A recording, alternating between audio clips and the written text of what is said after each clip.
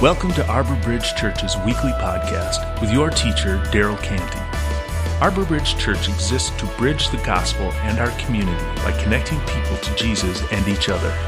Visit us online at arborbridgechurch.com.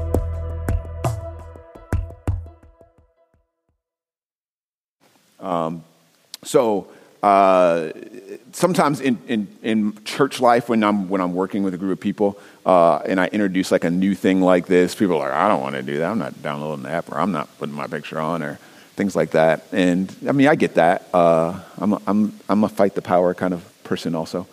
Let me just ask you to do it. Let me just ask you to do it.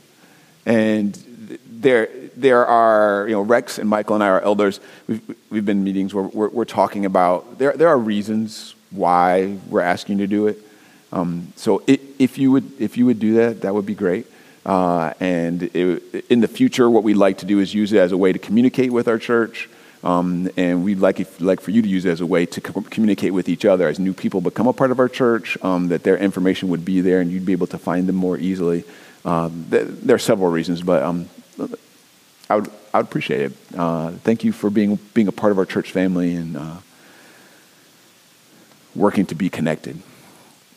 So let me have you think about this question: who is the Lord? Who is the Lord? Who is Jesus Christ? Who do you say he is? Who is the Lord?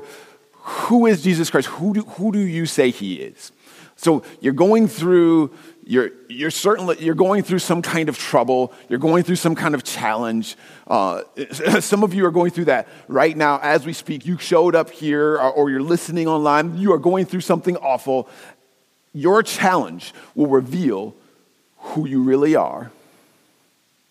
Especially if it's bad enough. It will reveal who you really are, and it will reveal who you think God is. It will reveal who you think God really is. So, who is Jesus Christ, and who is the Lord?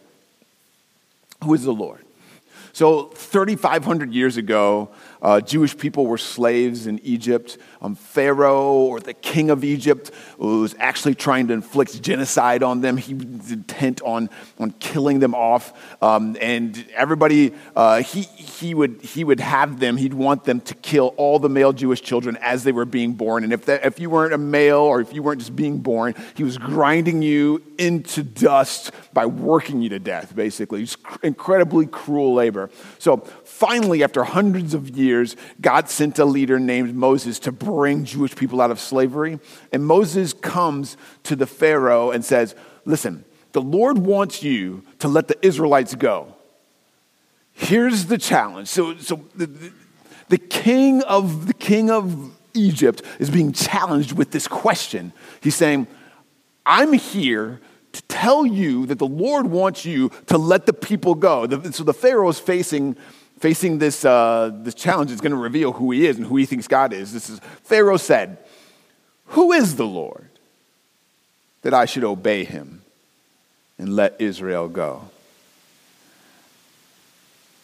I do not know the Lord, and I will not let Israel go.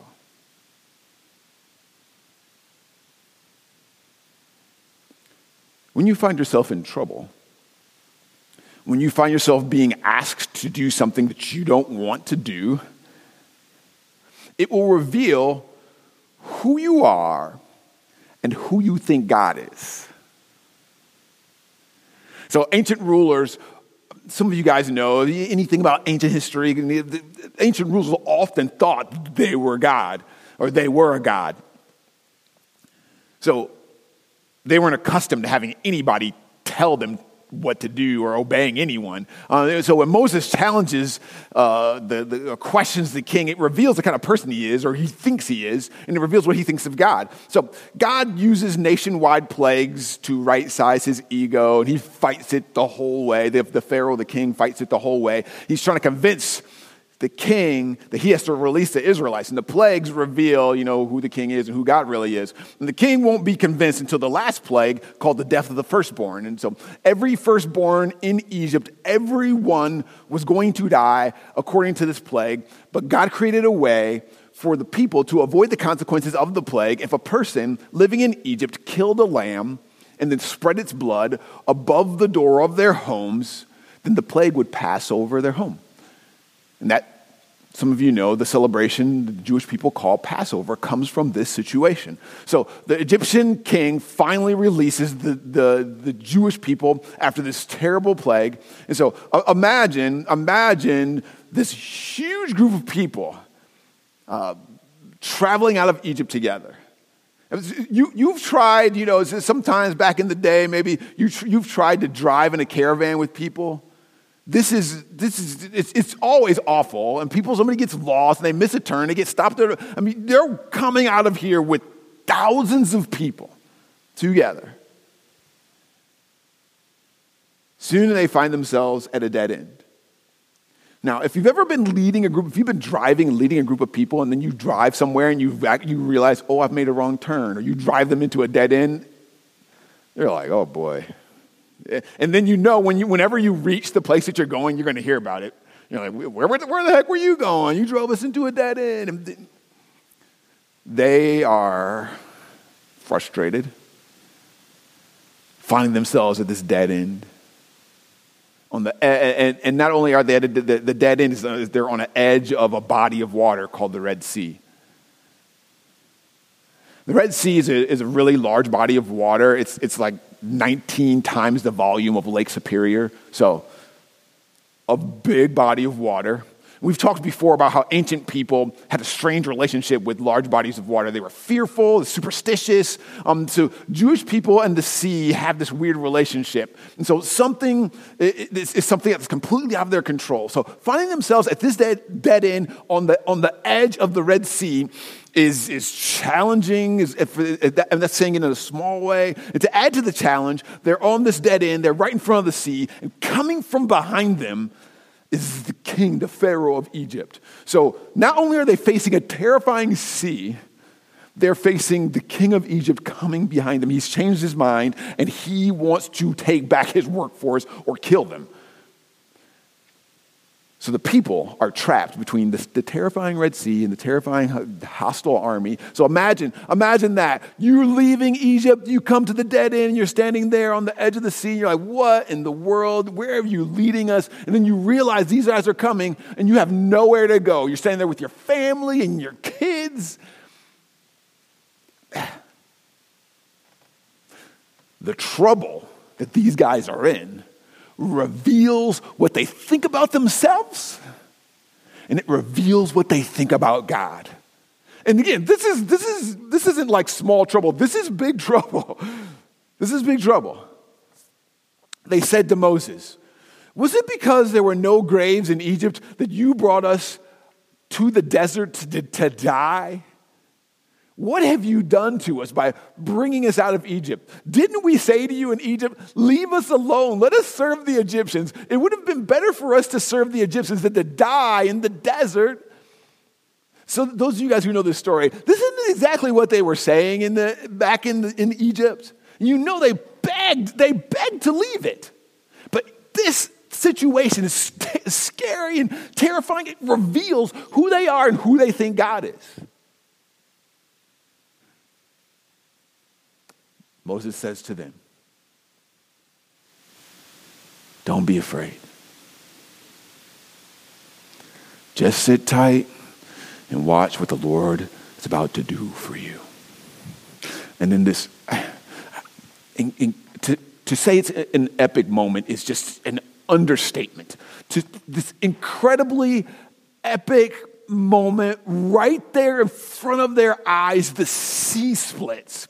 It says, "Then Moses stretched out his hand over the sea, and all that night the Lord drove back the sea with a strong east wind and turned it into dry land. And the waters were divided right in front of their faces.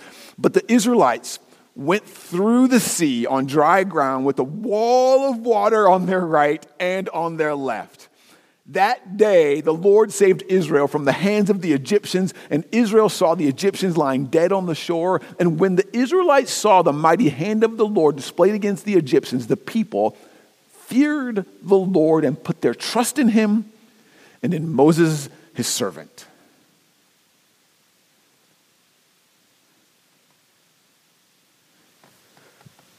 Could you get in the headspace of being there when something like that actually happened? I want to read it again, but while I read it, I want to put up this painting an artist created of the scene. This is what it says. Live in the moment. Then Moses stretched out his hand over the sea, and all that night the Lord drove the sea back with a strong east wind and turned it into dry land, and the waters were divided. And the Israelites went through the sea on dry ground with a wall of water on their right and on their left. And that day the Lord saved Israel from the hands of the Egyptians, and Israel saw the Egyptians lying dead on the shore. And when the Israelites saw the mighty hand of the Lord displayed against the Egyptians, the people feared the Lord and put their trust in him and in Moses, his servant. Who is the Lord? Who is the Lord? Just a second ago, they're complaining, who is the Lord? As I was getting ready for this message, I started thinking about this. Like, it was an act of faith to start walking through these walls of water. Like, you never think about that before you read this story. You think, oh yeah, God showed up and he did but to say, okay, I'm going to walk through this. How do you know it's going to keep working while you're walking through? It was an act of faith to say, okay, here's who I am, and here's who God is. And I love in this painting how tiny he is compared to what's happening around him. Who is the Lord? Who is the Lord? And you can think about it. If you were standing there when this actually happened, the walls of water go up right in front of your face. This is a story you would tell over and over and over again. If you hadn't had kids yet, when you had kids, you say, kids, let me tell you this story about when we were on the edge of the Red Sea and these walls of water went up and your kids would hardly be able to believe it. And your kids would tell their kids.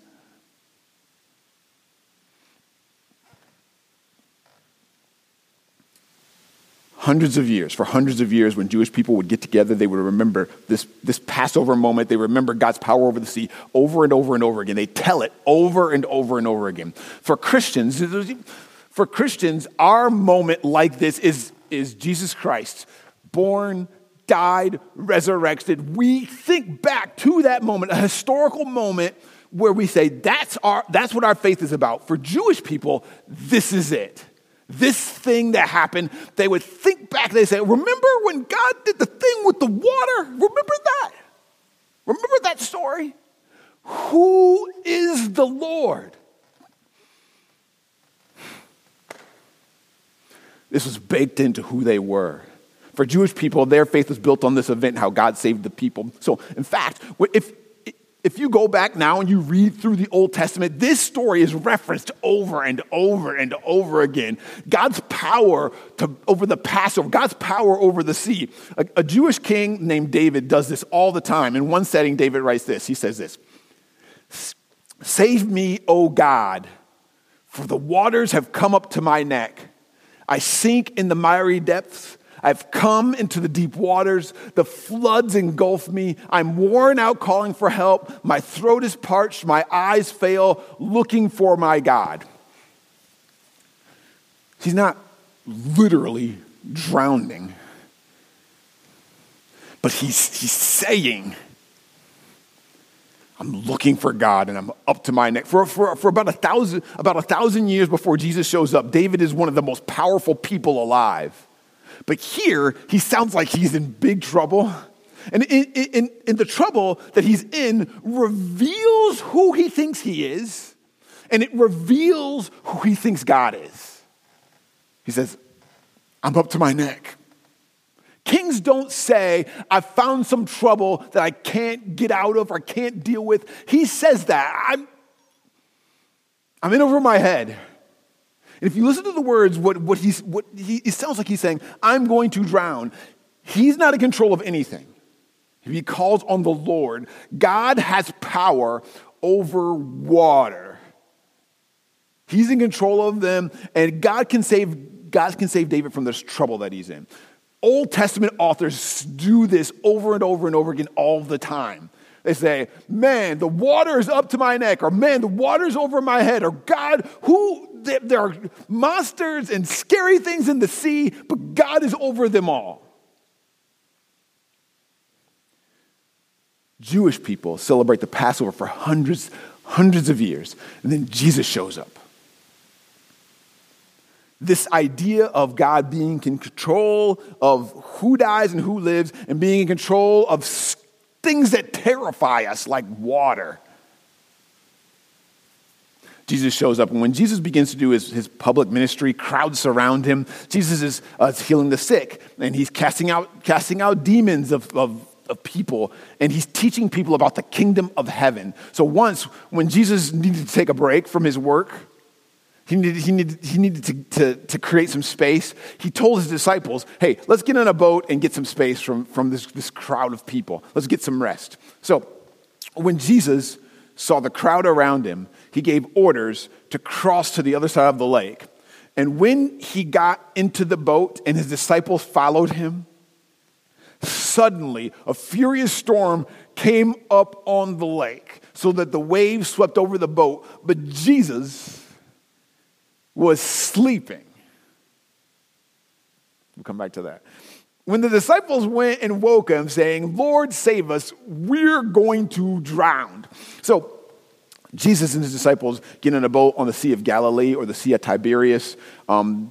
It's a large body of water. We've talked about that recently. So in that area, it was very common, because of where the sea is located, for storms to happen very suddenly, very violently, and then be gone in a couple of hours. That's what happens in this situation. In the 1980s, when there was a drought in the area of the Sea of Galilee, 2 fishermen found the remains of an ancient boat. So historians and archaeologists think that this boat is like from the first 100 years after Jesus was born. And they think that this is the kind of boat that Jesus would have rowed in, something like this. So based on the remains of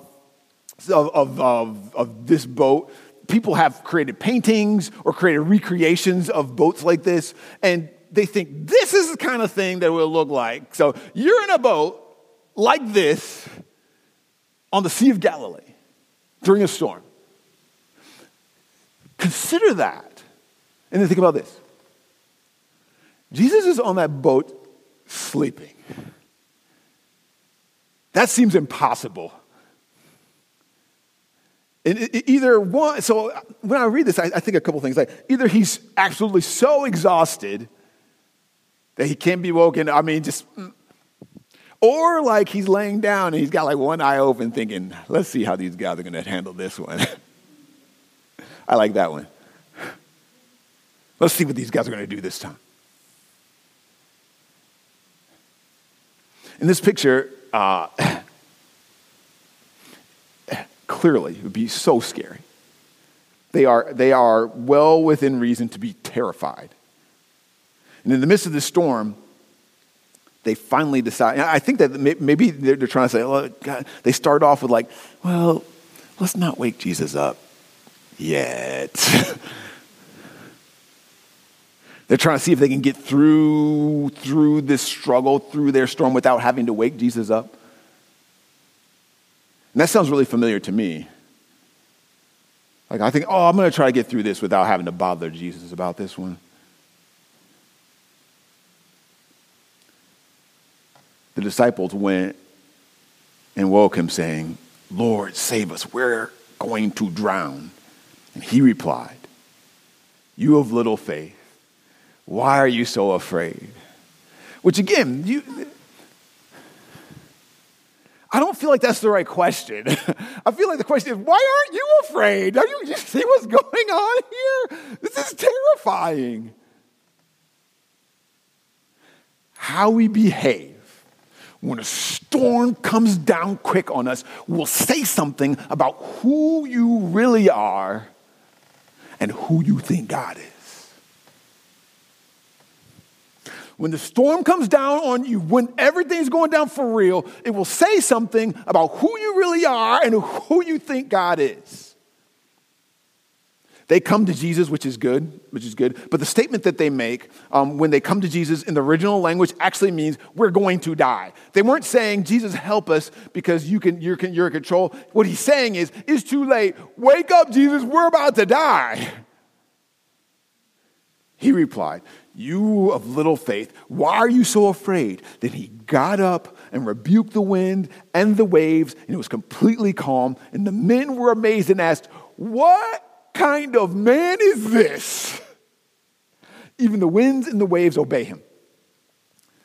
Now, if this is Jesus' 12 apostles on this boat, it's not clear if it is, but if it is Jesus' 12 apostles on this boat, then these men have been celebrating the Passover for years, the entire lives. They've heard it told to them. They've probably told it to their kids or to their nephews and nieces. They've said the Passover over and over again, so they know about God saving Israel from the Red Sea and the Egyptians.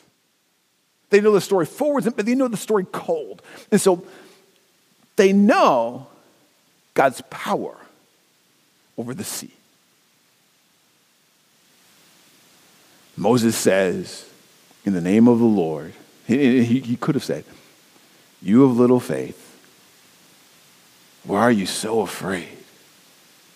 You just got done seeing God do all these plagues to get you out of Egypt. So you of little faith, why are you so afraid? That's the story that's happening right now. And the story this is a story that they've been telling for years. The storm reveals what they really think of Jesus. They've seen him do things. The storm reveals what they really think of Jesus, but Matthew is writing that the storm reveals who Jesus really is. It's a brilliant way for Matthew. Matthew doesn't have to say, hey, Jesus is God. He says, you guys have been celebrating the Passover for years. God has power over the Red Sea, and then he said, let me tell you a little story about Jesus. He stands up and he's got power over the sea. What does that mean about who he is? And he doesn't even spell it out. Then he goes on to the next story. It's brilliant. It's brilliant. The storm reveals what they think of Jesus, but it also reveals who Jesus actually is. Who is this guy? Who is he? Who is this King of glory? Who is the Lord? Who is Jesus Christ? So here's my invite for you. Let the storm reveal to you who Jesus really is. And let the storm reveal to you who you really are. Who you really are. The late pastor and author Tim Keller shares his story in his book On Death. He says, once I was speaking to a friend about his chronically ill wife, who over and over again had defied medical predictions and had beaten death. Now she was very ill again, with a real possibility that this time she would not pull through. Talking with her husband, we agreed that no matter what happened, a believer always beats death, whether they die or not. Jesus Christ has defeated death, and now all it can do is make us much more happy and loved than we've ever been. If Jesus died for you and he has risen to be your living Savior, then what can death do to you?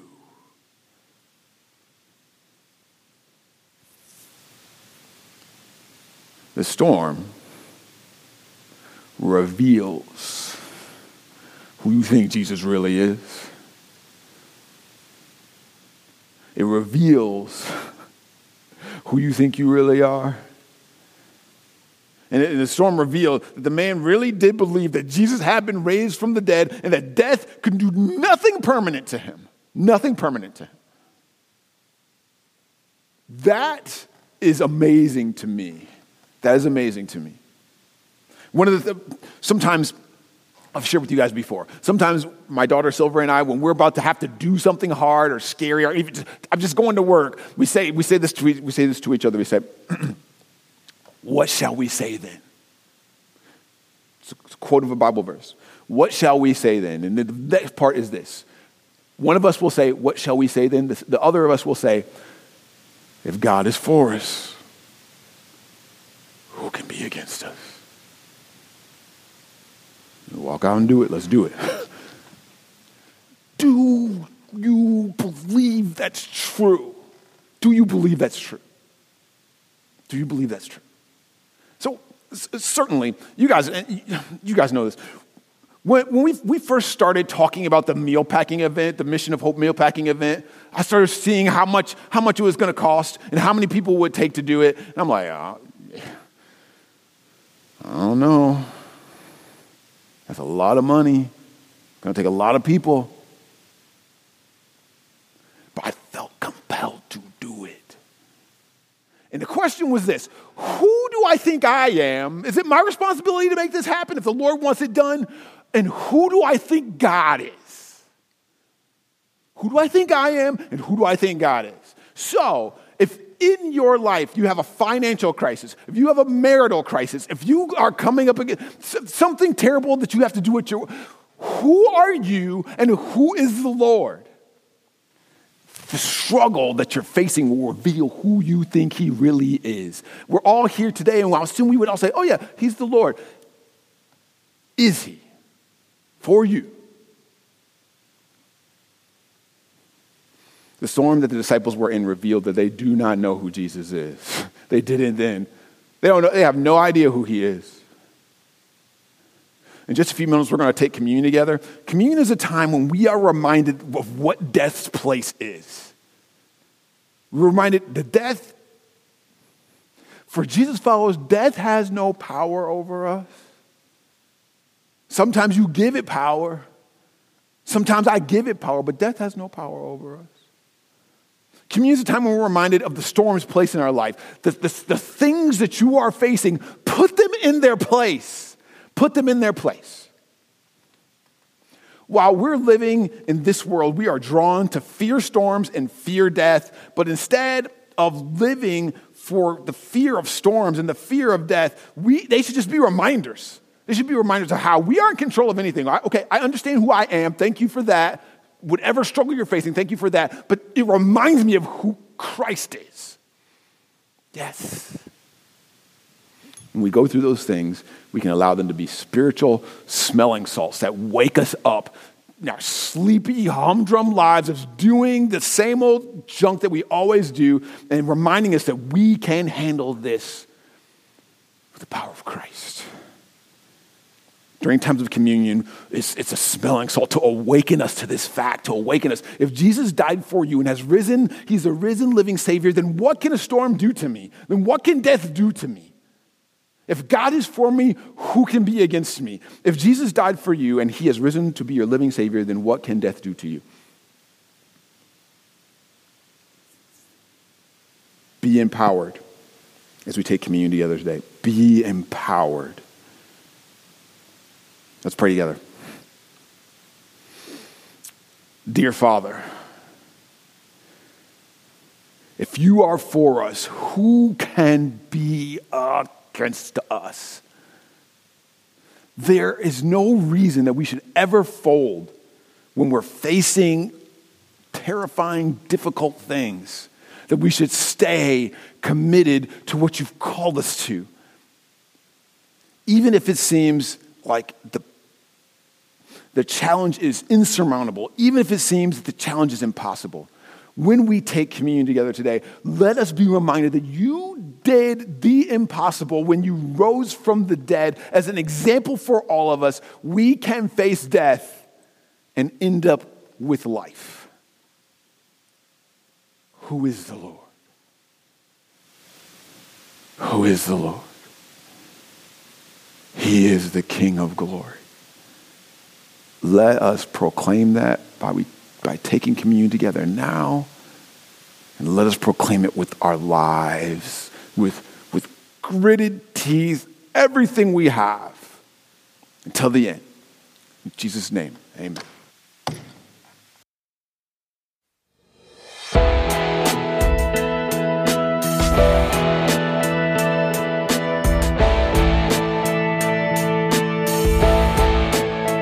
Thank you for listening. If you would like more information on our church, visit us online at arborbridgechurch.com.